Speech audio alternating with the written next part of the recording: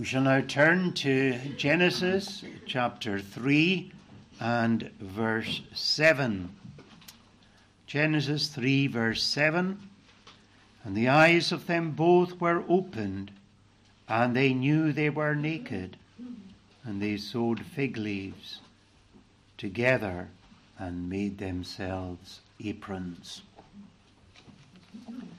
Here in Genesis chapter 3 we have one of the most important chapters in the Bible. It's vital for our understanding of God, of man, of sin, and of salvation. This third chapter of Genesis is fundamental to our understanding of the rest of the Scriptures. Here we see why we are born sinners and why we are born into a world of sin and a world of misery. People say, why is there so much suffering in the world? Well, here we see the reason why: the sin of man. But here too we see God's salvation, God intervening, and intervening at the very point where man sinned. Well, first of all, in looking at this passage, I would like us to consider man in his original state, in the bliss that he was in his original state. God created everything in the space of 6 days, and all very good. Created the earth, he created the sun, the moon, the stars, he created heaven as well as earth. He created everything. And he created man in his own image, different from every other creature, like his Creator, in the image of God in knowledge, righteousness, and holiness, with dominion over the creatures. Man was to be righteous, and he was righteous, and he was holy, and he knew his God. And he was in a loving relationship with his Maker. There was no suffering, there was no pain, there was no death. There were no pests in the world to begin with. There were no weeds in the world. It was a beautiful world. Beautiful in every way. There were no natural disasters, no storms or hurricanes, no earthquakes or volcanoes, no floods. Everything was orderly, beautiful, harmonious, and peaceful. God created Adam.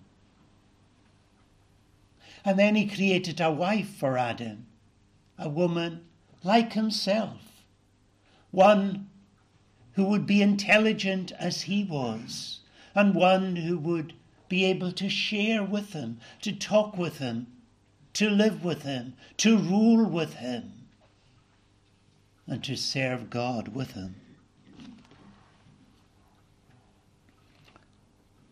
They lived in harmony and in happiness together. And from time to time, God came down and walked with man in the garden and talked with man. How wonderful it must have been. It was like heaven on earth, God dwelling with man in the Garden of Eden.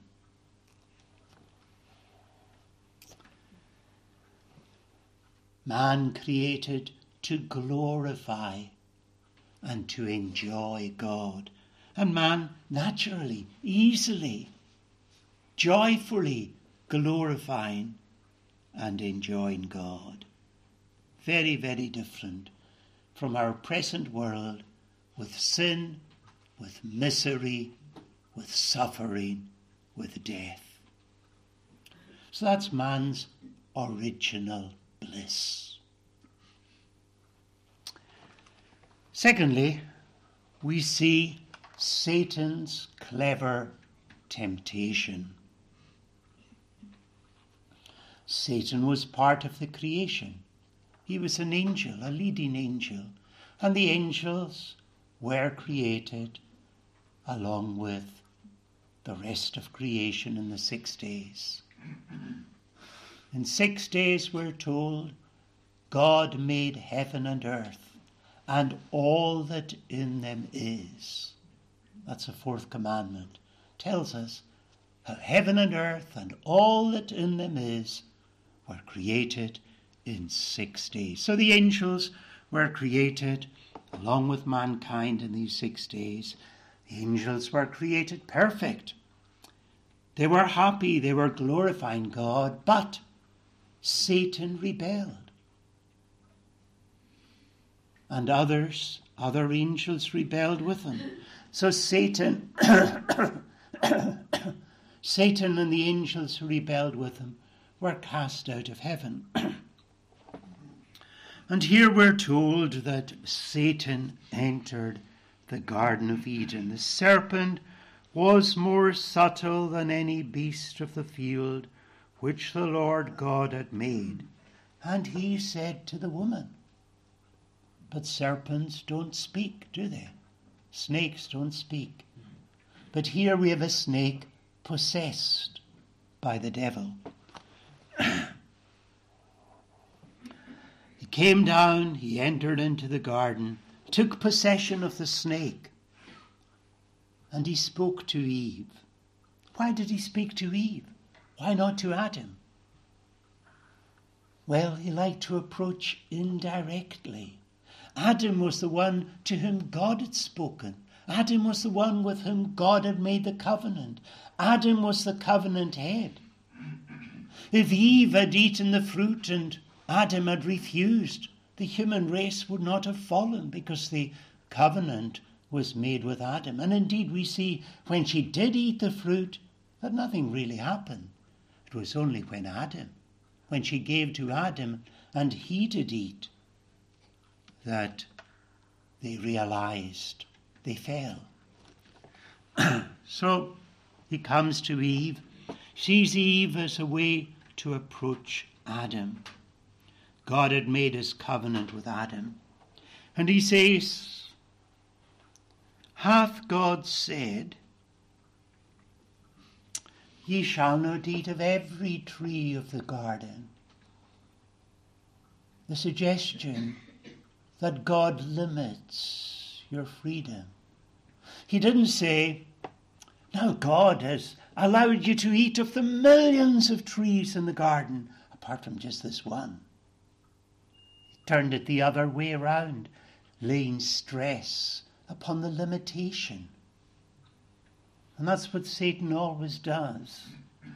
True freedom is to be found in obeying God, but man thinks freedom is to be found in sin. Hath God said, ye shall not eat of every tree of the garden? And the woman replies, we may eat of the fruit of the trees of the garden, but of the fruit of the tree which is in the midst of the garden, God hath said, ye shall not eat of it, neither shall ye touch it, lest ye die. There we notice that Eve doesn't exactly say what God said. God said, you shall not eat of it. He didn't say you shall not touch it. It's just as serious to add to God's word as it is to take from it. Here she is adding to the word of God. And you remember how it says in the book of Revelation, if anyone shall add to the word of God, God shall add to him the plagues that are written in the word. And if any man shall take away from the word of God, God shall take away his part out of the book of life. So it's serious to add to God's word. So that's the first problem arising. Ye shall not eat of it, God said, neither shall ye touch it. Well, she was adding to the word. And the serpent said to the woman, you shall not surely die. So here we find a direct contradiction of the word of God. God said, in the day you eat of it, you shall surely die. Satan says, you shall not surely die. Casting doubt on the word of God. And of course he's been doing that ever since. You shall not go to hell. You shall not be lost. It's all right to do it. You'll feel great, but the Bible says, yes, the Bible says, the soul that sinneth it shall die, but really, nobody goes to hell. In fact, there's no such place as hell. And if there was a hell, well, it's only for the really worst of people. God could never send you to hell. He whispers these thoughts into the hearts of men and women today. And so generally you find in the Christian church today that people no longer believe that there is a hell. Doubt cast upon the word of God. You shall not surely die. For God doth know that in the day ye eat of it, then your eyes shall be opened, and you shall be as gods, knowing good and evil. So first he denies the word of God, and then he asserts the lie. God doth know that in the day ye eat thereof, then your eyes shall be opened, and ye shall be as gods, knowing good and evil. Well, there was a morsel of truth in that. Satan likes to have a little bit of truth mingled with his lies. Yes, their eyes would be opened. And their eyes were opened. And their eyes were opened to sin and to misery. And their eyes were opened to the blissful, blessed state they had in paradise. And the miserable state that they had after the fall. And their eyes were open to their nakedness and their danger as sinners in the presence of a holy God. Your eyes shall be opened, and you shall be as gods. Yes, they would make gods of themselves, and that's what man's been doing ever since. Man makes a god of himself and worships himself and lives for himself and pleases himself. And his world is self-centered, and self is what he worships, isn't it? You shall be as gods, silly little gods. Gods whose destiny is in hell. You shall be as gods, knowing good and evil. Rather, he should have said, you shall be like me, the devil, miserable and damned. You shall be as gods, he said. Satan's clever temptation.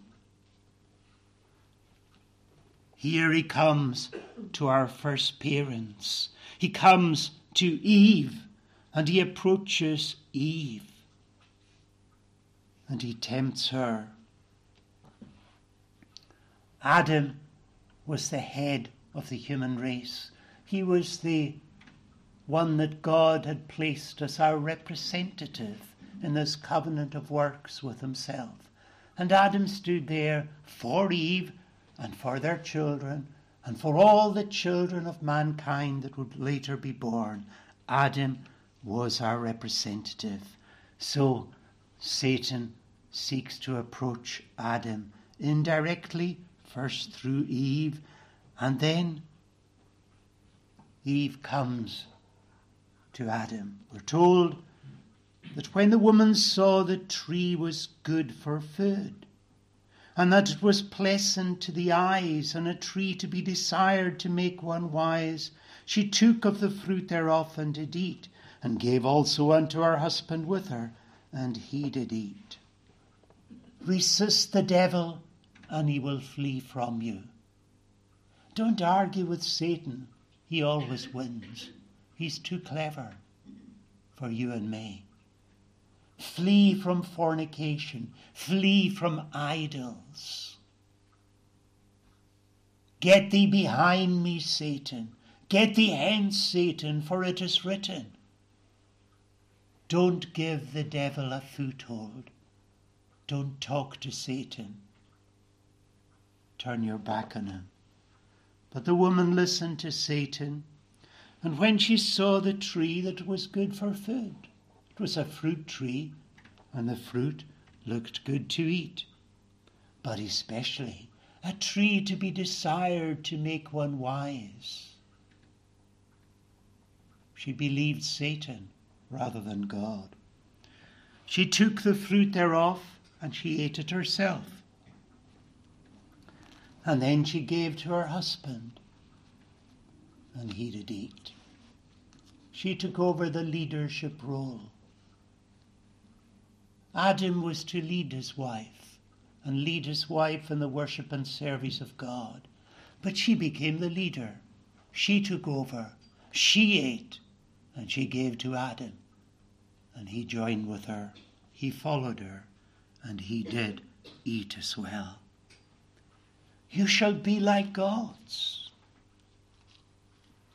How different it would turn out to be. She listens to Satan. Listen to Satan yourself, and you can be sure that he'll lead you into sin and into misery. He wants you to assert your independence from God, to make a god of yourself, to take over the place of God. So thirdly, we see the state of bliss, we see Satan's clever temptation, and then thirdly, our parents, our first parents' sin and shame. Eve gave place to the devil. She listened to him. She looked at the tree, good for food, desired to make her wise. She took of it and she ate it. She knew it was wrong, yet she did it. And when she had eaten it herself, she gave it to Adam. And then immediately something happened. They felt naked. They felt ashamed. In the day that thou eatest of it, thou shalt surely die. In that very moment, they both died. Died spiritually. Died to God. And having died spiritually, death means separation. They felt their separation from God. They became aware of their shame and nakedness, and they were afraid. Why naked? Because naked means vulnerable, in danger, nowhere to hide, nothing to cover. And particularly that nakedness would be focused upon the sexual organs, because from these comes children. And so the focus is upon procreation and children, particularly naked there.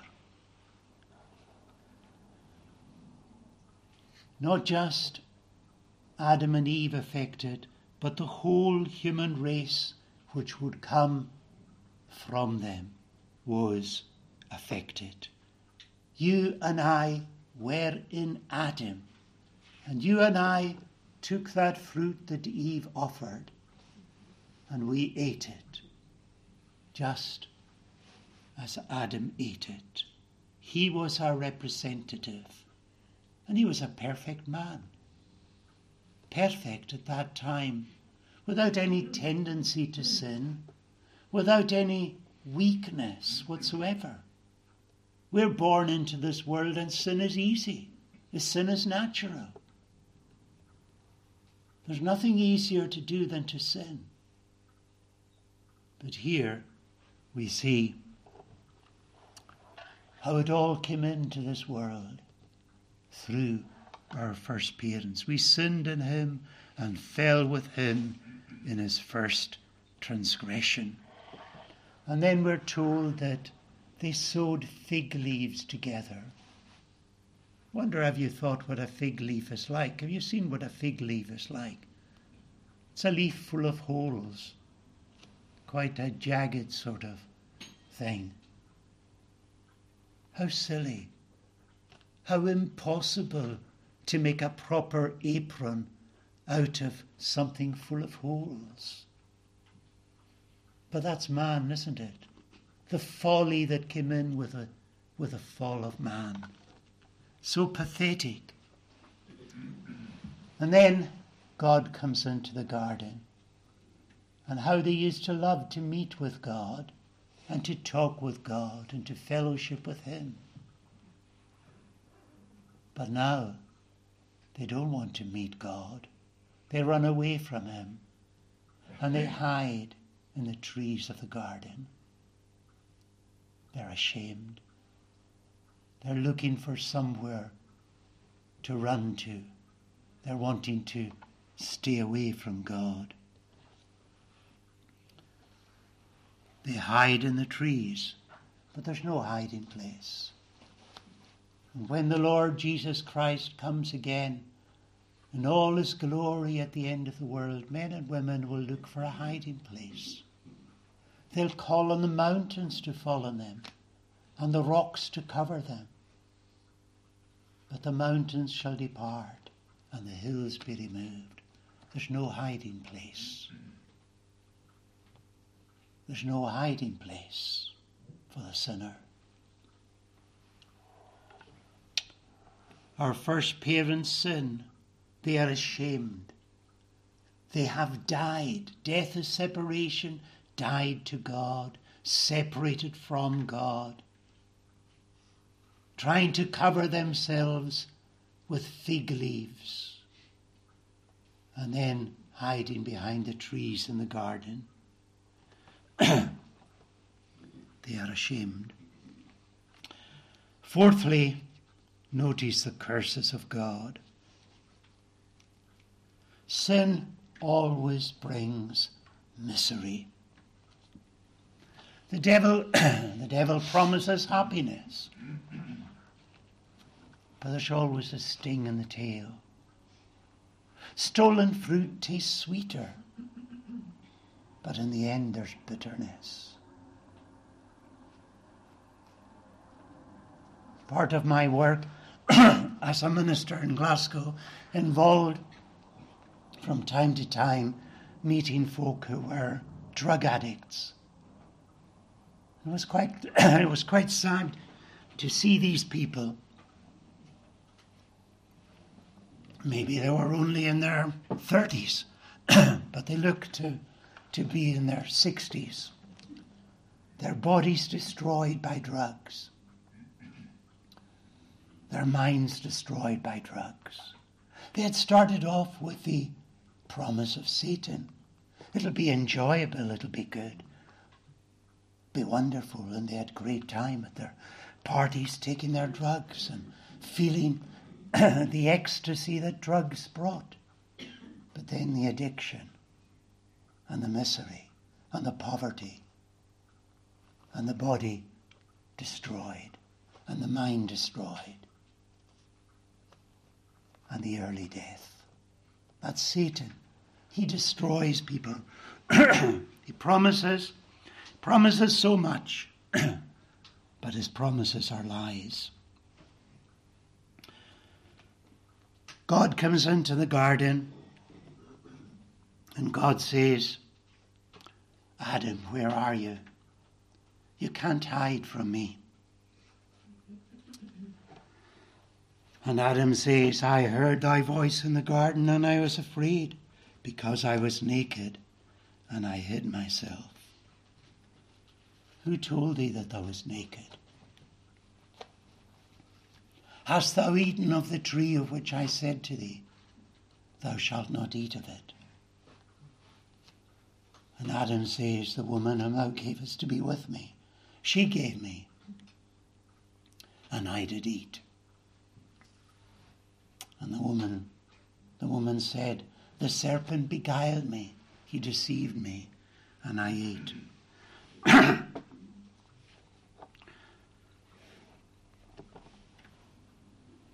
Sin and excuses. And then the misery that sin brings, the curses.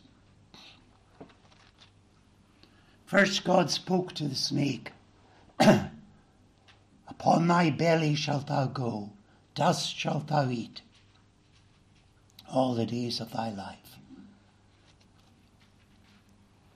The snake, whatever it looked like before, from now on, it would have to wriggle on its belly. And whatever it ate would be covered with dust. But more than that, I will put enmity between thy seed and her seed. There would be that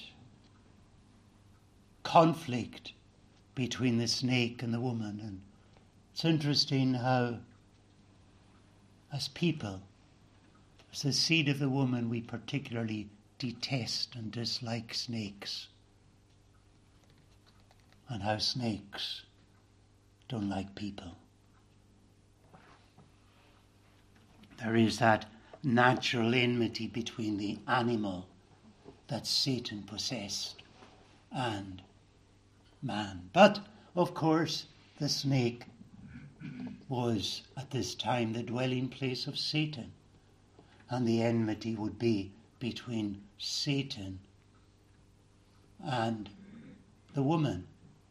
And Satan's seed, Satan's children, and the seed of the woman. So there would be that hatred between Satan and the people of God, and the children of Satan and the people of God. And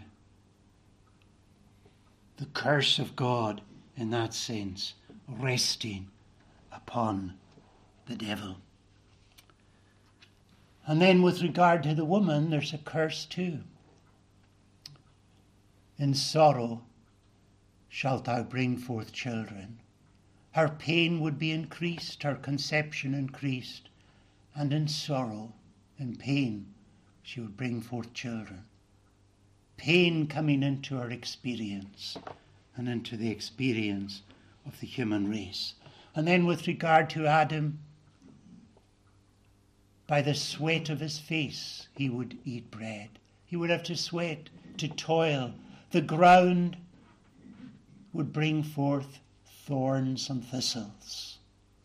And so it would only be with hard work that he could earn his living. And that, of course, has continued to the present day.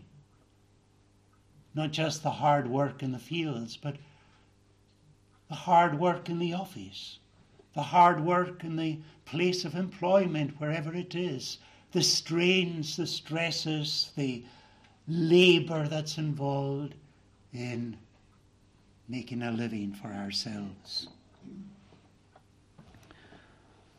So the curse of God is there upon the snake, cursed above all animals, to wriggle on its belly, to eat dust, and to be hated by man.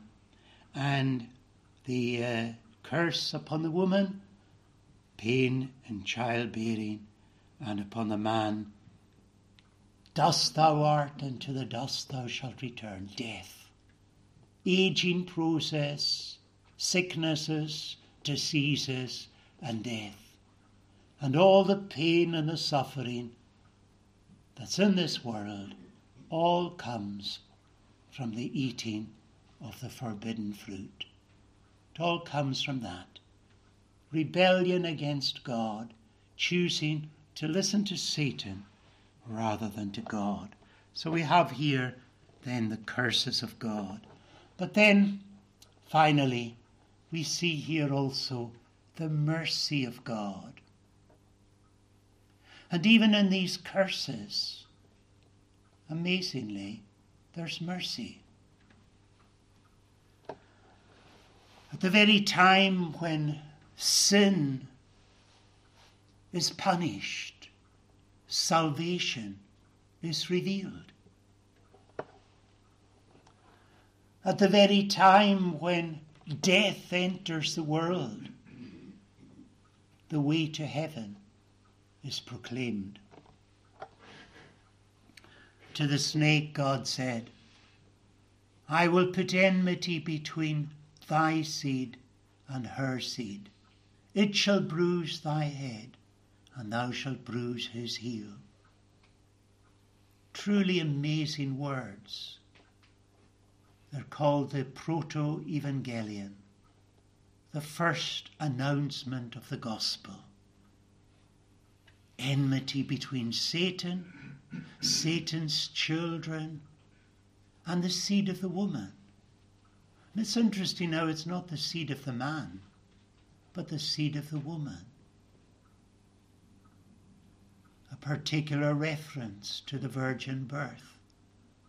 Every other birth of a man, a child, man or a woman, a baby, is through men and women together. But here we have the seed of the woman alone, the virgin birth. She was the one, in a sense, through whom the sin came. She was deceived, and then she persuaded Adam to join with her in rebellion against God. And she is the one through whom the Saviour will come. The wonderful truth of the gospel. Enmity between, yes, the seed of the woman and the seed of the serpent. And who was the one that was talking at this point in time? God. But which member of the Trinity? God the Son. He is the Word of God. He's the revealer of God. He is the one, down through the Old Testament, every time God appears to man or the angel of the Lord appears, it's the Son of God. So here is the very one who will take human nature and destroy the devil. Here he is speaking at the very point where Adam and Eve have sinned. God comes into the garden in his wrath and curse upon mankind, but also revealing his mercy to mankind. And he says to the serpent, I will become the seed of the woman, and I will crush your head. Yes, my heel will be crushed, but your head will be crushed. Serious though the crushing of a heel is, it's far more serious when the head is crushed. He will destroy Satan, and he himself suffering. A heel injury can be very painful. Yes, he will suffer. He will suffer on the cross. He will suffer death on the cross. But he will rise again the third day. But through his death, he will destroy him that had the power of death. That is the devil. He destroys the devil. He crushes him. And so we have here this wonderful truth. I will put enmity between thee and the woman, between thy seed and her seed. Oh yes, we see that enmity from very early on. The first child of the devil that's born, Cain, we see how he murders the seed of the woman, Abel. The godly Abel. And that persecution of the children of God, the seed of the woman, continued down through the centuries, continues to this present day, when it's reckoned there's more martyrs for the sake of Christ today than there was at any other period in the past. Many being beheaded, their throats slit, many in prison for the sake of Christ and his kingdom, and many suffering brutal deaths. Enmity between the woman and the serpent, between the seed of the woman and the seed of the serpent. But through this, a gospel, through this, the serpent destroyed, his head crushed. And also even in the curse upon the woman, in sorrow shalt thou bring forth children, in pain. But yet she would bring forth children. And she shall be saved in bringing forth children, because in bringing forth children she shall bring forth the child of God, the Son of God, who will be the Saviour. And then with regard to Adam too, in the sweat of thy face thou shalt eat bread. The ground will bring forth thorns and thistles. You will have to sweat for a living, and yet God gives his providence, his provision. You shall live. You shall eat bread till you return to the ground. You shall have a day of grace in this world, a day of salvation. And then we are told that the Lord God made for Adam and Eve coats of skin, so much better than coats made out of fig leaves. So much better because where did the skins come from?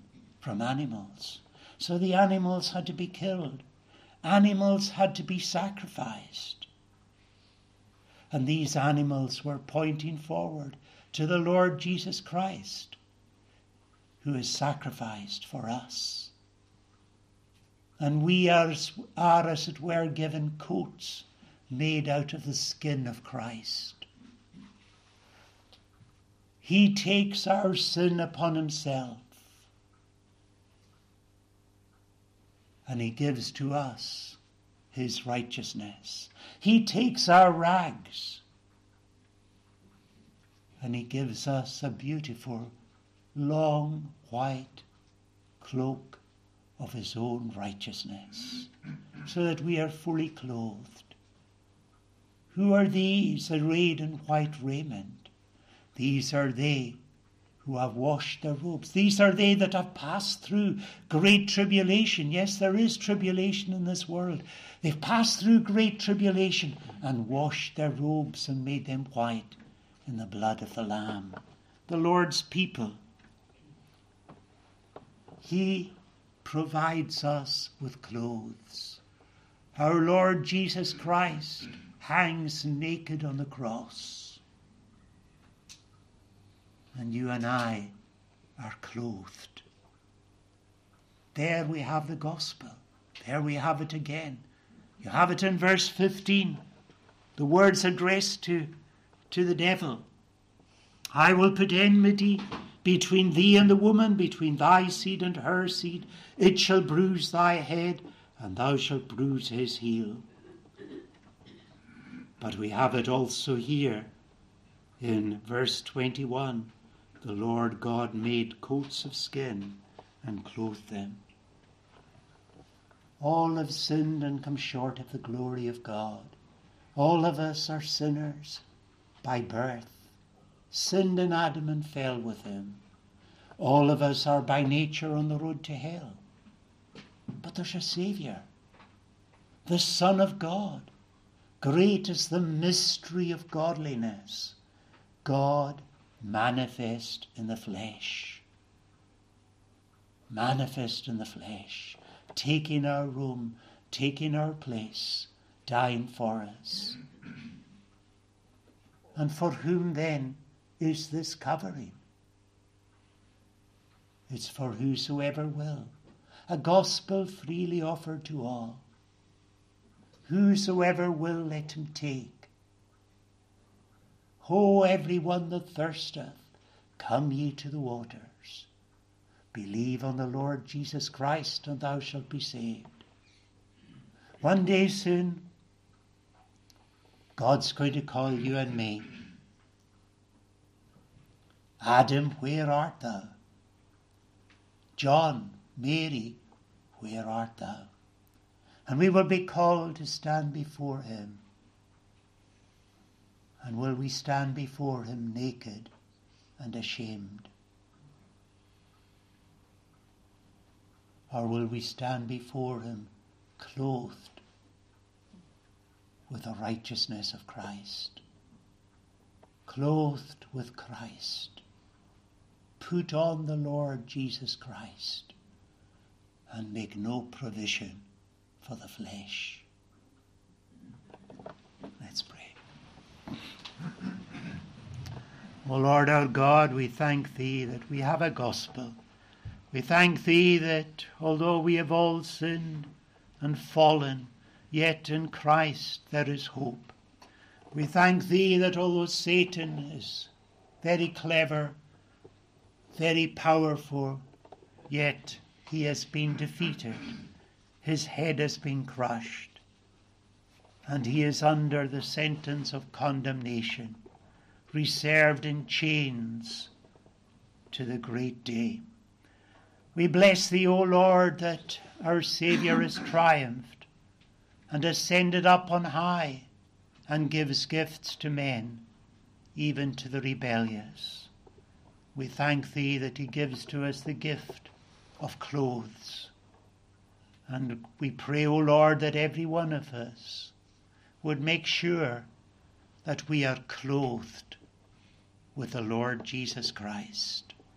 So help us then to seek the Lord while he is to be found, and to call upon him while he is near.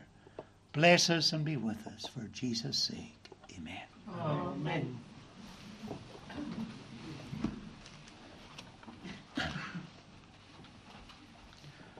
Our closing praise is Psalm 67. Psalm 67, the first version, we'll sing this whole psalm. Lord, bless and pity us, shine on us with thy face, that the earth, thy way, and nations all may know thy saving grace. Let people praise thee, Lord. Let people all thee praise. O let the nations be glad, in songs their voices raise. Psalm 67, to God's praise. Lord, bless and pity us. Shine on us with thy face, that the earth thy way and nations all may know